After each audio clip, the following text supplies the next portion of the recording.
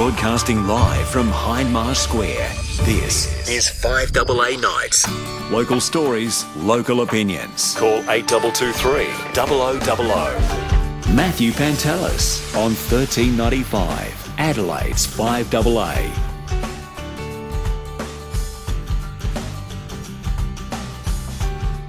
6 minutes past 8 on 5AA. Good evening to you. Interesting day. We'll chat with the Weather Bureau. We had a bit of rain early on and then everything else. Bit of warmth. It was humid almost. But there we are this time of year, and they'll tell us in a few minutes what's in store for us. Coming up on the show tonight, it's Wednesday night, Pop Culture Night. Mel Usher will be in. And I'll find out what she's talking about then. She always leaves me a list, which I deliberately try not to look at. I like the surprise, along with you at around 9 o'clock. But anyway, we'll have Mel in a bit later.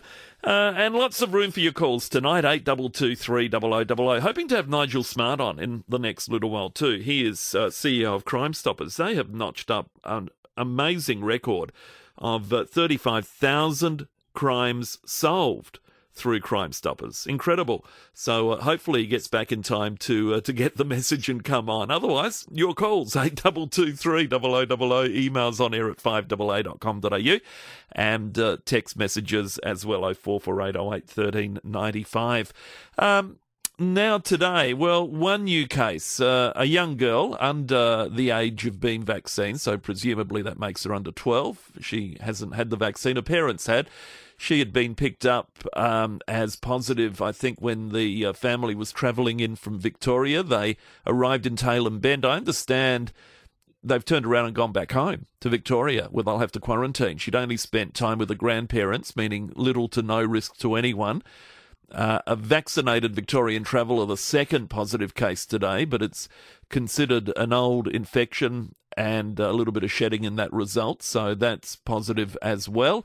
And the Chief Health Officer, of course, Nicola Spurrier, calling on South Australians to continue to be vaccinated. 79% is where we're at today in SA. What else is going on today? Oh, the tragedy out at Para Hills West. The 7-year-old boy drowning in a neighbour's backyard pool. Emergency services called at around 6:30 last night. A woman returned home finding the child unconscious in the water. Can you imagine that? Not your child, somebody's dead in your pool. Imagine that. And, the boy's dad speaking to the media today, just absolutely heartbroken about the loss of his son. Just terrible. A mother has been charged over a crash that killed her 9-year-old boy on the Eyre Peninsula back in July. The boy, Damon Andrew, died after the family car rolled at Port Kenny. Police alleged the 46-year-old driver, Raquina Rossi, was driving under the influence of prescription drugs at the time of the incident. She's also been charged with aggravated driving causing death and a few other charges as well. She'll face court at a later date. That's just terrible as well. Just such bad news today in that regard with children. You hate hearing that. There's a probable threat of a terror attack. The entire Lebanese Islamic political party Hezbollah and the neo-Nazi group The Base have been added to a list of designated terror organisations, which means it's a criminal offence to be a member of either group in this country. And the Home Affairs Minister Karen Andrews saying she's taking action based on the latest intelligence in that regard. So, there we go. Thunderstorms across the place. Now, we're due for a lot of rain up north again, and the Weather Bureau, the SES and others have put out warnings about that, and places to go get sandbags and precautions to take. And, obviously with wet weather, flooding in roads, don't sleep in creek beds if you're out and about, out bush, all the usual sorts of sensible things. But certainly a very wet end to November. Remain vigilant, says the SES, plan ahead. The Bureau issuing a severe weather warning for heavy rainfall across the Flinders and southern parts of the northeast pastoral, areas of the mid-north as well. And thunderstorm and rain will increase across those areas today, probably right about now.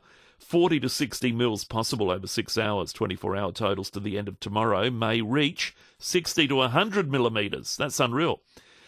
coming after an already wet month in this part of the state with near saturated catchments. Wow. So how much is too much? Great if you've got a rainwater tank out there, but you're probably saying that'll do, thanks, Huey. So, yes, there we go. All right. 11 past 8 on 5AA. A few people have rung in already, and I'll get to your calls very, very soon. We'll talk to the Weather Bureau next. And I've got an email already from John at Kensington who says, looking outside the square, why did our regulatory authorities open up the borders? Well, they made such a mess of things that I allege, he says, they've done it to save face. Remember the guy who was sent to Portland to check a cargo of grain before it was shipped overseas? Yep, that was Dave from Pennington, who became Dave from Portland for about 8 weeks. He couldn't get back to SA, and that's just one of thousands of examples. I allege we need to look at how SA Health is managed and the leadership of our state. The Pontius Pilate syndrome has kicked in. That's the washing of the hands, I presume. Indeed. 5AA Nights with Matthew Pantelis.